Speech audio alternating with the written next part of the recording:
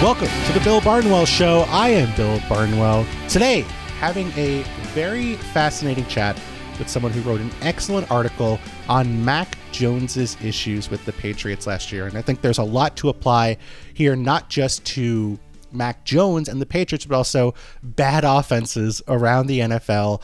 What coaches are thinking as they're planning out sort of an offensive scheme, an offensive archetype for an entire season. And really happy to have a first-time guest here on the show. It is the writer of the Read Optional newsletter. It's Ollie Connolly. Ollie, how are you? I'm doing great. How are you? I'm fantastic. And I'm honestly a little mad at you because you wrote this. And I was like, man, this is really, I got that jealousy of like, man, that was really good. I wish I'd written something as good as this, because it's really such a comprehensive look at the Patriots. And I was just telling you, like, it's one of those pieces where you read it and you read a paragraph and you're like, oh, that was really interesting. You have a follow-up question, and then you answer the follow-up question in the next paragraph. It read my mind, I felt like, as I was going through it in terms of not only sort of understanding what was happening, but also maybe the explanations or the causes or getting more into the details. So really, really love the piece. Oh, thank you for that. That's a kinder way than my editors who say, is this too meandering? Do you need 5,000 words on deep breaking options? And I say, yes, we do, damn it. And I go back to my dungeon. Unfortunately, no editor is going to be allowed to cut down word counts here on the Bill Barnwell Show, as many words as possible. And I really feel like this is such an interesting piece because it applies to the Patriots, but it also applies to, I think, bad offenses. I think a lot of fans will watch their offense when it's struggling, or maybe feel like their offense is not necessarily fit to the strengths of their players, and wonder why. And I think, reading this, I really got a lot of insight into not just what went wrong for the Patriots last year, but also how Bill O'Brien, the new offensive coordinator, might choose to fix it based on his history. And I think there's a lot to get to here. So let's start with the very beginning. Let's start with the sort of first key decision that you get to the Patriots hit last year, which was the move from gap run concepts to more zone run concepts in the Patriots offense. So how did that go for New England? Terribly. Right? It went from having this not, unique style, but a pretty defined identity, as coaches love to say, right? Where we're going to run a ton of gap concepts, we're going to pull and move linemen. And Bill Belichick, the oracle of everything that's good, right? Everything that's good in pro football comes from this man's brain. And he decides, I want to get onto the wide zone train, and I want to be a wide zone, then boot offense moving forward, with a quarterback who's never done that in his entire history and is pretty ill-suited to that, frankly. And does so, not only that, but at a time when the league en masse defensively has shifted to, we are building our whole infrastructure to stop this thing. And at a time when the guys he's trying to replicate, Kyle Shanahan, Sean McVay, all those guys, have themselves kind of said, well, this may have run its course slightly, let us adapt. And so for him to jump onto the train so late, and then to do so, as I detail in the piece, it's as much about the specifics and the techniques being coached, how they layered the offense, how they sequence things, with two guys who have never done this in their careers, with a special teams coach as the quarterback coach, with a defensive guru as the offensive coordinator. And if you run through what they ran, this is something I've been saying throughout talking about this piece, is if you just laid everything down, they have all the best practice stuff. Right? If you just pulled out the game plan, pulled out the playbook, it would not look that dissimilar from one of Kyle Shanahan's. And you would say that's all the correct stuff, but the details that go into calling the plays, sequencing the plays, teaching the concepts were just completely missing, and then tied to a quarterback who was so ill-prepared and ill-suited for that style. Absolutely. And you go through the numbers here. They averaged 3.3 yards per carry on wide zone concepts, a 52.4% rate of getting hit at the line, which speaks to, I think, the sort of the nuances, the ability for the offensive lineman to work in tandem, the running back cutting at the right time, sort of hitting your targets, hitting your mechanics. And they were much better, unsurprisingly perhaps, on those gap concepts. 5.3 yards per attempt, sixth best in all of football. And this is so fascinating because, like you said, this is not something the Patriots are going back to from years past. Everyone runs some outside zone concepts, or pretty much everyone runs some gap concepts, especially like you said now, as McVay and Shanahan have moved towards, a move away from the outside zone heavy scheme. But the Patriots have been doing this successfully with different offensive coordinators, with different quarterbacks, with many different running backs, for 20 years now. So what do you think led Belichick or the combination of Belichick and Patricia and Judge to make this sort of shift? I think that they're not looking at the run variant of it. I think that's just the small piece, and it's trying to change the entire outlook and philosophy of the offense. And it was, I think, trying to get to as many turn the back play action shots as possible. That is just the most efficient way to hit explosives in the league, right? Is the turn the back play action is how you get most of your chunk plays, particularly if you have, or if you feel you're slightly undermanned at quarterback, that it's really fun to get into 5 out and have Joe Burrow, and you can hit a ton of explosives that way, as well as be efficient, right? But the best way to do it is run turn the back play action. They did this a ton with Tom Brady. A lot of the best Brady throws come off turn the back play action. It's not like it's an anomaly for them or new, but I think they just felt getting to the kick step and go the wide zone variants would allow them to get more efficiently to the turn the back play action shot. But again, just completely at odds with the guy they had running the thing, is that his skill set is not being programmed to reprogram himself once he's turned his back and the contours of the defensive shell have changed to then be able to read out and go. And you could see with him, I mean, he's always been delayed on throws. He's always had hiccups in his delivery, but it was so pronounced. It was just so clear that he either didn't trust where he was going or it would take an extra beat, and that was just awful for the offense. And what did that lead to from Mac Jones's perspective? How did he change as a quarterback as the year went along? Well, he got worse as the year went along. The numbers are pretty clear. There was not this kind of teething issues. We heard all the reports during the preseason, right? Like, this is a disaster. And they were like, no, we'll persist, we'll get there in the end. It just went down and down. I think there was one of those overused phrases of a lack of trust, but I think you do see it in the film too, is that he just seemed hesitant on everything he did. And if you go back to Alabama, the one thing you could never accuse him of, whatever you thought of the physical traits or the talent surrounding him and the help that gave him, he was never fearful. I mean, the guy was a gunner. It was funny. He was almost profiled or pigeonholed because of his body type, because of his complexion, into being this kind of rhythm-based type passer. I mean, it was bombs away at Alabama, right? And it came really quick in the rep. He would just see it and fire, whether it was an RPO, one of the deep breaking options that they ran. In that final year, or last year, I should say, in New England, I mean, he just became so hesitant to let go of the thing. And when he did, you could see the second guessing, you could see him letting things go a beat too late, and just all the synchronicity and rhythm of the offense just completely evaporated. Yeah, it didn't feel like he had the confidence that a receiver was going to come open into his window and fire before that receiver was actually visibly open, at which point, if you throw that, it's then too late. You mentioned RPOs, and I am of two minds of this, because I've talked about how Mac Jones was great on RPOs at Alabama and how the Patriots need to implement more of them. And it feels dumb. It feels like, let's make the whole plane out of the black box. Like it's not that simple. But from your perspective, what did Mac Jones do at RPOs at Alabama that the Patriots have not implemented, and why do you think they've been so reticent to implement RPOs as a more sort of focused point of this Patriots offense over the past couple seasons? That's what remains baffling to me. That I cannot figure out is they were doing it, as I say in the piece before, it was cool. I mean, they had these with Tom Brady, and it's not so much just the RPO, which is a buzzword that gets chucked around, right? And it can sound like when you're two nerds, frankly, on a podcast saying everyone should run more RPOs. I get why, a coach would, throw his phone out the window and say these guys know nothing. It's the concept within the RPO. And it's using the RPO essentially as a layering device in the offense, which is what it should be in pro football, is what it is if you watch Shane Steichen, Sarkisian back in Atlanta did this a ton, where it just becomes the next step along from the run. That you get the run, then you get the RPO with the run, then you get the RPO with the pass tag, and then you layer into that your play action shot. That's where it's different in the league to college, where they do use the RPO as their bombs away kill shot. I'm not so sure you can do that in the NFL. Things happen too quickly. It's really complex on the back end in terms of coverage, but you can use it as the final step before you get to some of your gun play action shots, which is where Sarkisian found a ton of success when he was in Atlanta.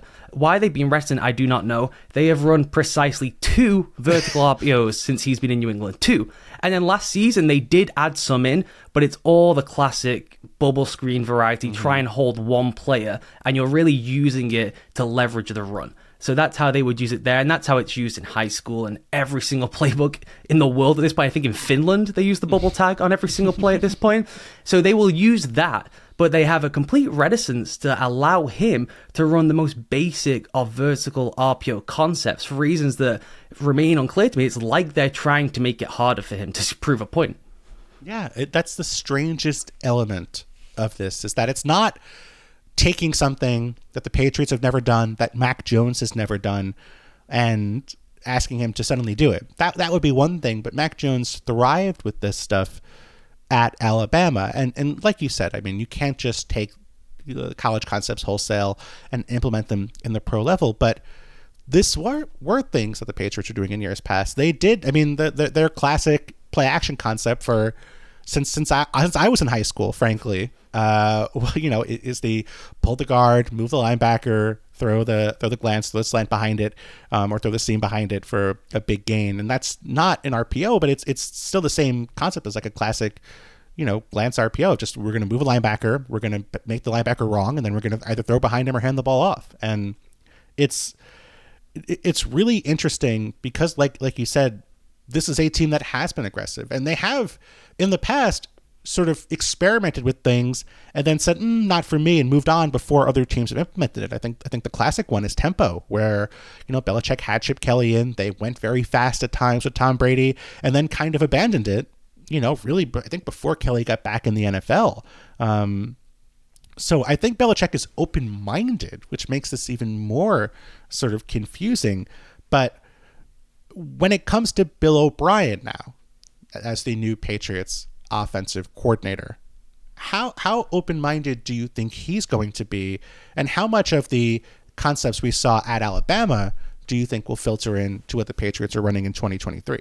That is the great unknown. I think it's probably, as a big picture, X's and O's storyline. It's certainly in the top 3 for me, I would say. If I'm doing my podium right now, it's probably on my top 3 of most interesting week 1, what I want to see. I honestly have no idea, because, he's been branded, I would say, as quite a doctrinaire coach. He goes to the Nick Saban, school of struggling coaches and gets rehabilitated and gets spat back out into New England. And so I'm not sure, to take the Alabama job, what they are doing now, as I detail in the piece, is they just hand you a playbook. They have so much staff turnover compared to the roster, right? They keep the guys on campus for 3 years typically, that they have just decided we are implementing our own playbook. And your job when you come in as OC and play caller is you can add some of your stuff in, but we're going to give you, let's say, 500 concepts, and you pick out the ones you want. So you can push and prod the offense in your direction, whether it's 12 personnel or for O'Brien, it's going into empty, which is his favorite thing. But it has to be within this, the bands of what we already do. So I don't know how much that he's internalized and how much he wants to bring to New England. And that's what's so fascinating about Belichick bringing him back, because he always wants to stay within the family, right? That's just what he does. Mm-hmm. But did he get the O'Brien who ran the tempo-based 12 personnel, warp the league system in 2011, where they were so ahead of the curve, right, back then? Does he want to return to that? Or did he bring him in to say, you are now ahead of things with Alabama with what they're doing? They're at the forefront of all offensive football right now.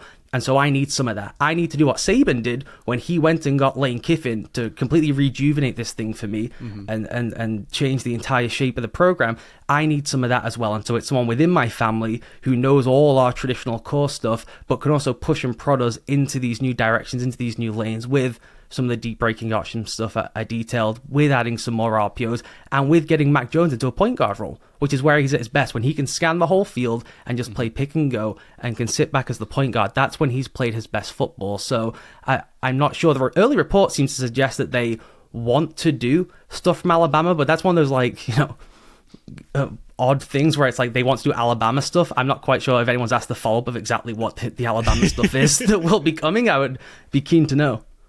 They want to throw the ball to Devontae Smith, is what they want to do. This podcast is proud to be supported by Jets Pizza, the #1 pick in Detroit-style pizza. Why? It's simple. Jets is better. With the thickest, crispiest, cheesiest Detroit-style pizza in the country, there is no competition. And right now, get $5 off any 8-corner pizza with code 8SAVE. That's the number 8, SAVE. Go to jetspizza.com to learn more and find a Jets Pizza location near you. Again, try Jet's signature 8-corner pizza and get $5 off with code 8SAVE. That's number 8, SAVE. Jet's Pizza. Better because it has to be. You mentioned a couple of things I want to hit on. So I'll start with the Alabama rehabilitation facility for wayward coaches. And I think the best case scenario that comes to mind for me is someone who was there for a year, several seasons ago, in Brian Daboll, who went there. He'd been with the Patriots. He'd coached under Belichick. He'd been an OC in a couple places. It hadn't worked out. I don't think anybody at that time would have said he was on a head coaching track. So he goes to Alabama. He's there for a year. He goes back to run the Bills offense. It's the Bills offense. Like, we all saw it. It worked. Josh Allen turns into a superstar.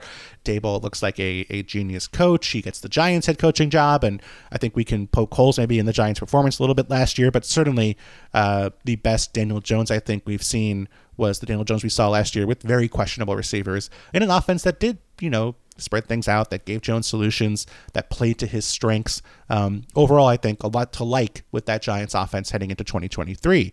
So we can get to the Patriots side of things, but just from Bill O'Brien's side of things, how likely do you think it is that Bill O'Brien changed based on his time in Alabama? Or what do you think the most likely sort of version of Bill O'Brien is versus the one we saw the last time he was a pro play caller in Houston?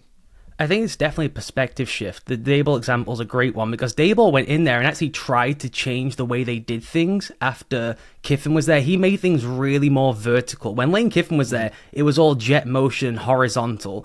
And him and Saban agreed to make things slightly more vertical to try and get more to the Baylor style of things, which then Sarkisian came in, kind of blended the two together, and they just crushed the world, essentially. So I think there's no way you could not take on some of it by osmosis, I believe. Particularly if you do a second season, right? You would think, this isn't for me, and he's telling me what I have to do. I'm going to leave now. There's no way that the Belichick door wouldn't have been open at all times for him if he wanted to return to New England at some point. So, and just based on his career anyway, I think he's got some pretty core principles, which is a lot of the empty stuff. I think he does believe in running the ball on early downs, which is slightly problematic. But I think that he's always been more malleable and flexible than kind of the gruff persona that he puts out there is anyway. Sure. I think if you look at those Houston offenses, they change quite radically year over year. So I do think he's always been more keen to push towards whatever the personnel is with him than it has always been this doctrinary approach of we run what I run, which I think has become the caricature because of how terrible he was as a GM, frankly, and how he just got rid of good players to bring in his guys who were bad players. So I do believe that some of it will have soaked in there, and it would just be silly, frankly, right? If you were running any organization to say, I have this guy who has this skill set, I'm going to bring in someone he knows and someone who's like worked with that skill set successfully and understands it, whilst also knowing what I want, but those two aren't allowed to discuss the conversations that they would agree upon. That would just be a strange way to operate. So I have to believe that part of this coming in was to try and fuse some of the Alabama stuff with what they were already doing last season, because they've been pretty steadfast that they still want to go that way, and then also keep and incorporate some of maybe the 2011 principles, which probably should be, of all those things, tempo, because they were an exceptional tempo team last season and they just never did it. And they have this guy who can, as I said, play in that point guard role. They have a coach who is happy to play in tempo, who wants to stay in kind of the same steady sets all the time. So why would you not, as a part of that, up the tempo, or at least, modulate the tempo, which is where they were so successful with him, was not just having these two freakazoids at tight ends that kind of changed the parameters of the field, but that they could toggle through different tempos. It wasn't just always going lightning fast. It was that they could up and down it based on whatever defensive formation was out there. So to me, those would be pretty clear, easy things. The deep breaking option stuff is really tough to just teach, and you don't have as much time as you do in college with these guys, right? You don't have someone learning as an understudy for 2 years. You just have Devontae Parker and you tell him to go do that. It's tough to do if you don't have Cooper Kupp and Robert Woods, as Sean McVay did. So that stuff might be more difficult, might be more of a slow burn, but I certainly think tempo and the empty stuff that he does anyway are the things that will leak over. Yeah, and certainly I think the key point you brought up about tempo is just you control it. You're not being forced to play fast by law. If you do go no huddle on a drive, you don't have to do it on the next drive. You can control the tempo to whatever you like. You can give your guys a rest when you want. You can speed up when you want if you have a defensive look you like.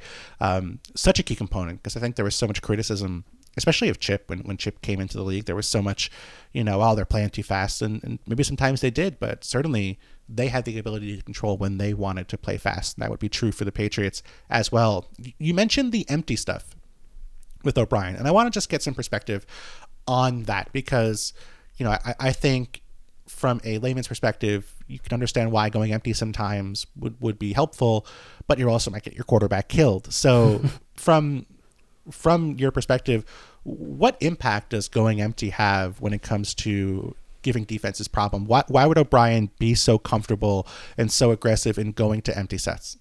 So his philosophy is about matchup ball, right? If you go 5 out, you can just always find a matchup that somewhere on the field, there'll be a matchup you like. And then he adds optionality into those routes that you can just pick the matchup you want, or you can do it with a hand signal pre-snap. That's kind of where he falls on the thing. And if you look at the teams he's always had a mismatch piece somewhere. Yes. Whether this Patriots offense has that piece is questionable and suspect, but the big picture perspective beyond just O'Brien himself is that in this time of movement on the back end with the too deep to rotate defenses that are all across the league now, with the movement up front with zone pressures and blitzes, and the big trend at the moment is the single mugger, right? Is that you play with 4 down, but you have a single mugger so that you can set the protection for the offense before you attack it, that you force everyone to be static. The defense has to kind of reveal its hand beforehand because it's just harder to rotate when you're spread against 5 out. There is usually some kind of pretty clear check against empty for a defense, and you can advance scout that, and that usually comes around when you motion to empty, which is how most teams are getting to it these days outside of the Bengals. So you can get a pretty clear understanding of what you're going to see, because it's probably going to be one of 2 concepts. You limit the blitz menu, you limit the coverage and rotation menu on the back end, and so now you're just saying, can we pick you apart almost one-on-one, my quarterback versus your coverage shell? That's kind of the more general broad strokes. And for O'Brien, I mean, he's always been in the 12 to 15% realm with empty, even when it wasn't cool, Bill. Even when people were in the 3s and 4s, he was in the 15s and the 12s. So the whole league now has kind of shifted en masse to 10, 11, 12% at the top end with the Eagles and whatnot. So I think he will comfortably sit once again in that 15% range. But do you think without the DeAndre Hopkins or even the Brandon Cooks that he's had in years past, do you think the Patriots will be capable of thriving out of empty sets if they do use it at that sort of rate in 2023? I think so, because I think if you can blend it with, what you either come down to is a matchup ball style where we have one-on-ones across the board and we like our ones, but you can still do the Sean McVay style, right, where you're getting all the benefits of condensed looks. It's just an empty backfield, right? And you can win through play design. Those are kind of the 2 ways, right? You win through the play design, it springs someone open, or you just have a stud, which is what football's all about, and you throw it to the best player on the field and he goes and wins. So I think there's a way where they can balance between the 2, and then they can motion and move to kind of adjust and break matchups. That is the one thing with him where no matter what, they're just going to do that. Now, whether it works or not, we will see, and how much of it we'll see will be dependent on the success, but there is no doubt that they will be an empty heavy offense. And again, the Mac Jones has thrived there. Yet another thing where when you run through the film or you run through the data, it's another tick where it's like RPOs, tempo, empty. He thrives at these. They do none of them.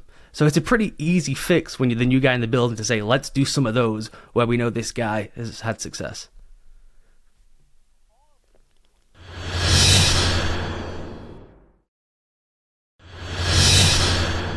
So from the sort of broader perspective about young quarterbacks, let's expand a little bit past the Patriots and expand past Mac Jones' specific situation. Do you feel like it is the bare minimum to have more easy solutions for these young quarterbacks, whether it be, more stuff out of the pockets, they have half-field reads, or more play action, so throwing lanes are more likely to come open, or more RPO so you can, not grip it and rip it to keep things simple, but just, have more defined reads that are going to be quicker. Like, do you feel as if teams should be having as much of this as possible just to make their young quarterback's life easier? Or do you lean towards maybe more of how it seems like the Patriots are approaching it, where they're sort of trying maybe to some extent to make things harder to help develop their young quarterback? Well, based on how it's gone for them, I would lean into let's make things easier. That sounds more fun.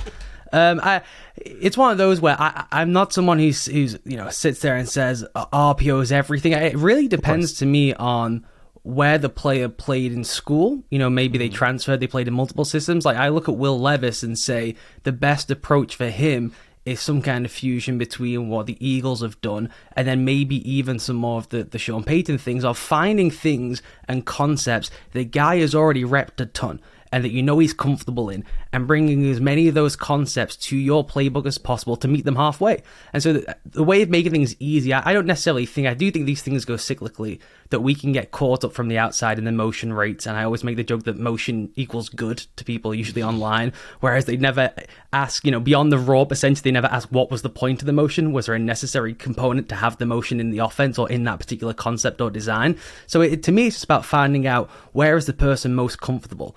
And then are there certain situations where we have to make them uncomfortable to get them to develop? That's true. So it's more about what have they done before? Where do we think they can excel? And for Mac Jones, he is already an outstanding deep ball thrower when given the chance. And he's done this with really incomplete receiver groups. You go back to last season and they just could not uncover from man coverage at all. So he's throwing into the tiniest of windows down the field and was a good deep ball thrower. In his rookie season was a better deep ball thrower last season.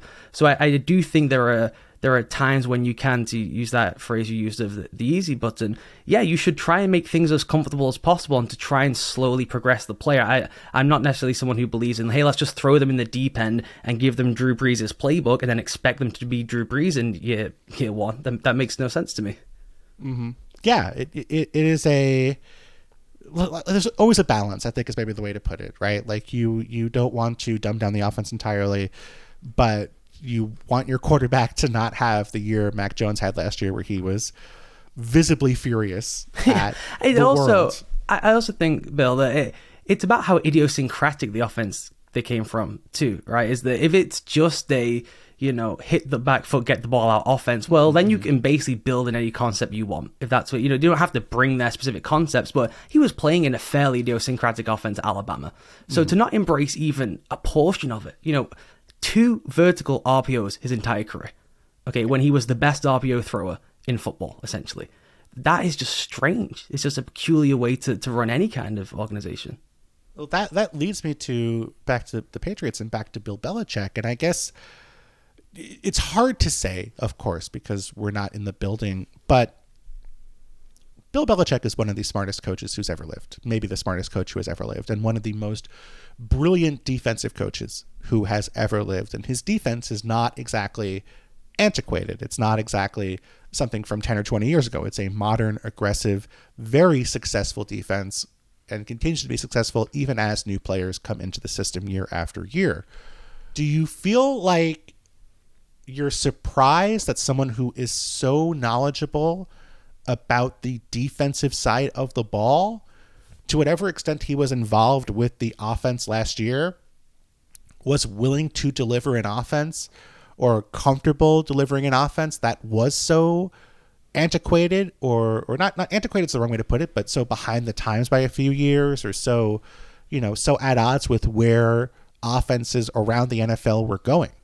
That to me is the funniest point, because if they just stuck to what they did the year before, then there would have been a strong narrative, a word that the coaches hate, of, look, he's maybe figured this thing out. And they would have just stood pat. That he would have got credit for evolving again when he would not have done, I think, because they were so gap-oriented the year before. It was a lot of turn-the-back play action, but based off pulling guards and whatnot, rather than getting the quarterback to move and play on the move. So it is a really, really odd one. I'm not surprised at all that he kept things in-house. That's what he wants to do. But it does smack of where Saban was at, right, when it felt like the dynasty might be falling, and it looked like they were playing dinosaur football against everyone else, and he went completely out the family to go and get a guy who, most of the time he wanted to strangle, and Lane Kiffin, and was like, that we are not simpatico at all, but I need you. And I'm surprised he didn't look at his friend and say he got a real fresh injection of talent and chaos, frankly, into kind of my stuffy building. I thought that, that's what he went for with Matt Patricia, right? Is he? And there was a world where he could have done a Daryl Morey thing and said, we have a great inefficiency in this sport. We have the coaches coaching the wrong spots, right? Is that I'm going to go and get a special teams coach to do quarterback, which makes no sense, but I'll go and get someone with a defensive mindset who might know how best to attack modern defenses. That's not that off the wall. There's a world in which that is like Moneyball 2.0, and we've got a great book about it from Michael Lewis in 10 years, right? There is a world where that makes some sense, but I think not getting a real threat, like he could have just gone and got Bobby Slowick last season. He could have said, I'm going to pay through the moon to go and give my touch to him and get him a head coaching job the year after. That's what he could have done. If he wanted to move to the Shanahan wide zone style world, he could have done that. That's the part that's peculiar to me. And then bringing Bill O'Brien does feel like the halfway house of I'm comfortable with him, he knows me, I know him well, but he might have some fresh ideas he can inject into this thing. This is so funny because the other coach who I think most famously took a coach on one side of the ball, moved them to the opposite side, is another Hall of Fame coach in Andy Reid, who took Juan Castillo, who was his offensive line coach, and installed him as defensive coordinator.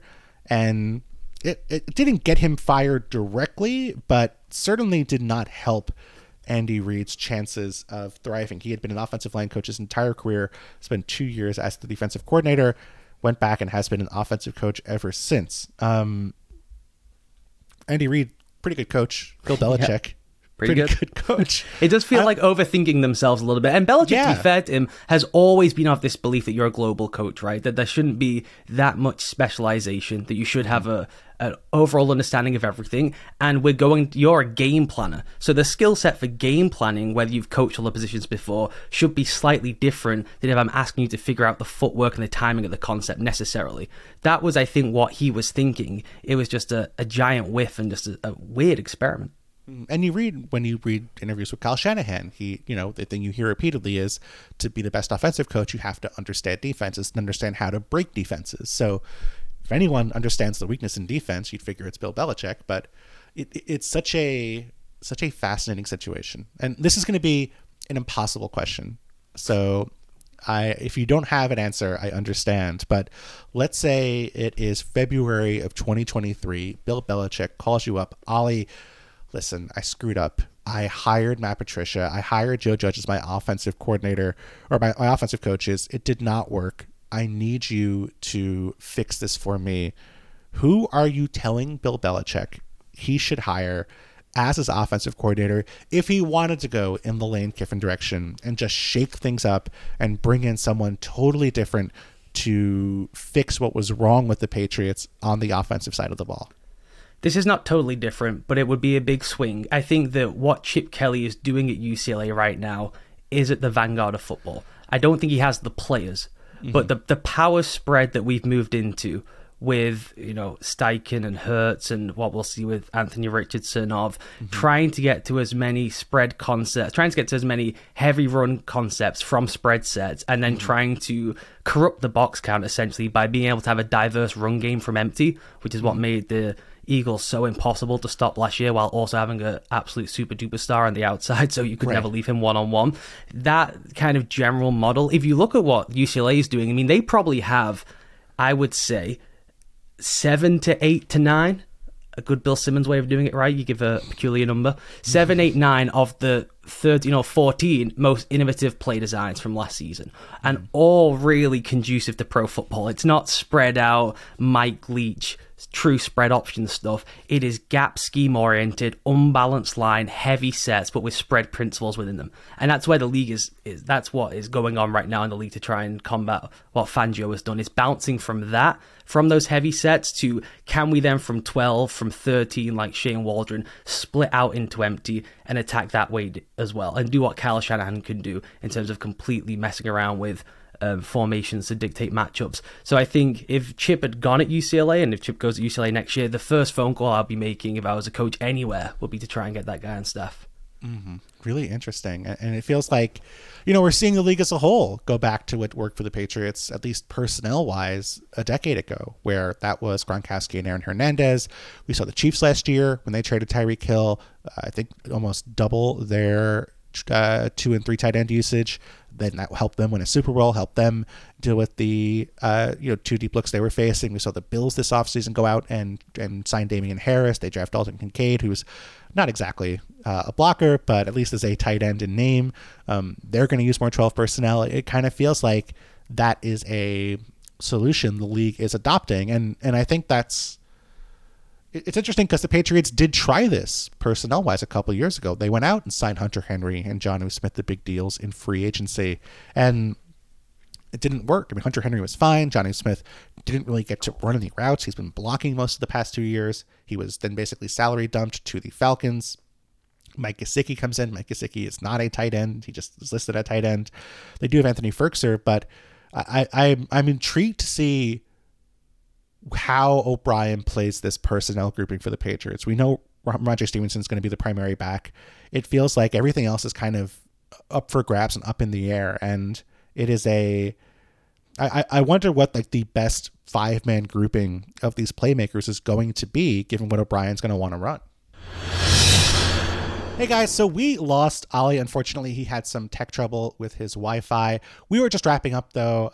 Really loved the conversation we had talking about the Mac Jones issues last year, the Patriots offensive sort of schematic issues. And I think there's a lot to learn from the Patriots for opposing teams in terms of just how you structure an offense for your young quarterback, the solutions you give them, the personnel you give them, and how you think about your sort of infrastructure from the coaching staff down. So really recommend you check that out. Ollie published that in his newsletter, The Read Optional. You can find that at The Read Optional on Twitter or go to readoptional.substack.com. Ollie is on Twitter as well, at Ollie Connolly.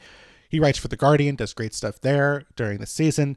Definitely recommend checking out Ollie's work. This was a really, really good piece, though, and really recommend you give this a read as a supplement to what we talked about today. So hope you guys enjoyed the podcast. Sorry about the abrupt end. Just had some tech trouble, but we have next week off. I am traveling to Europe. It'll be my birthday. I'm taking a week off. So hope you guys enjoy the 4th, have some time off, and then we'll be back next week.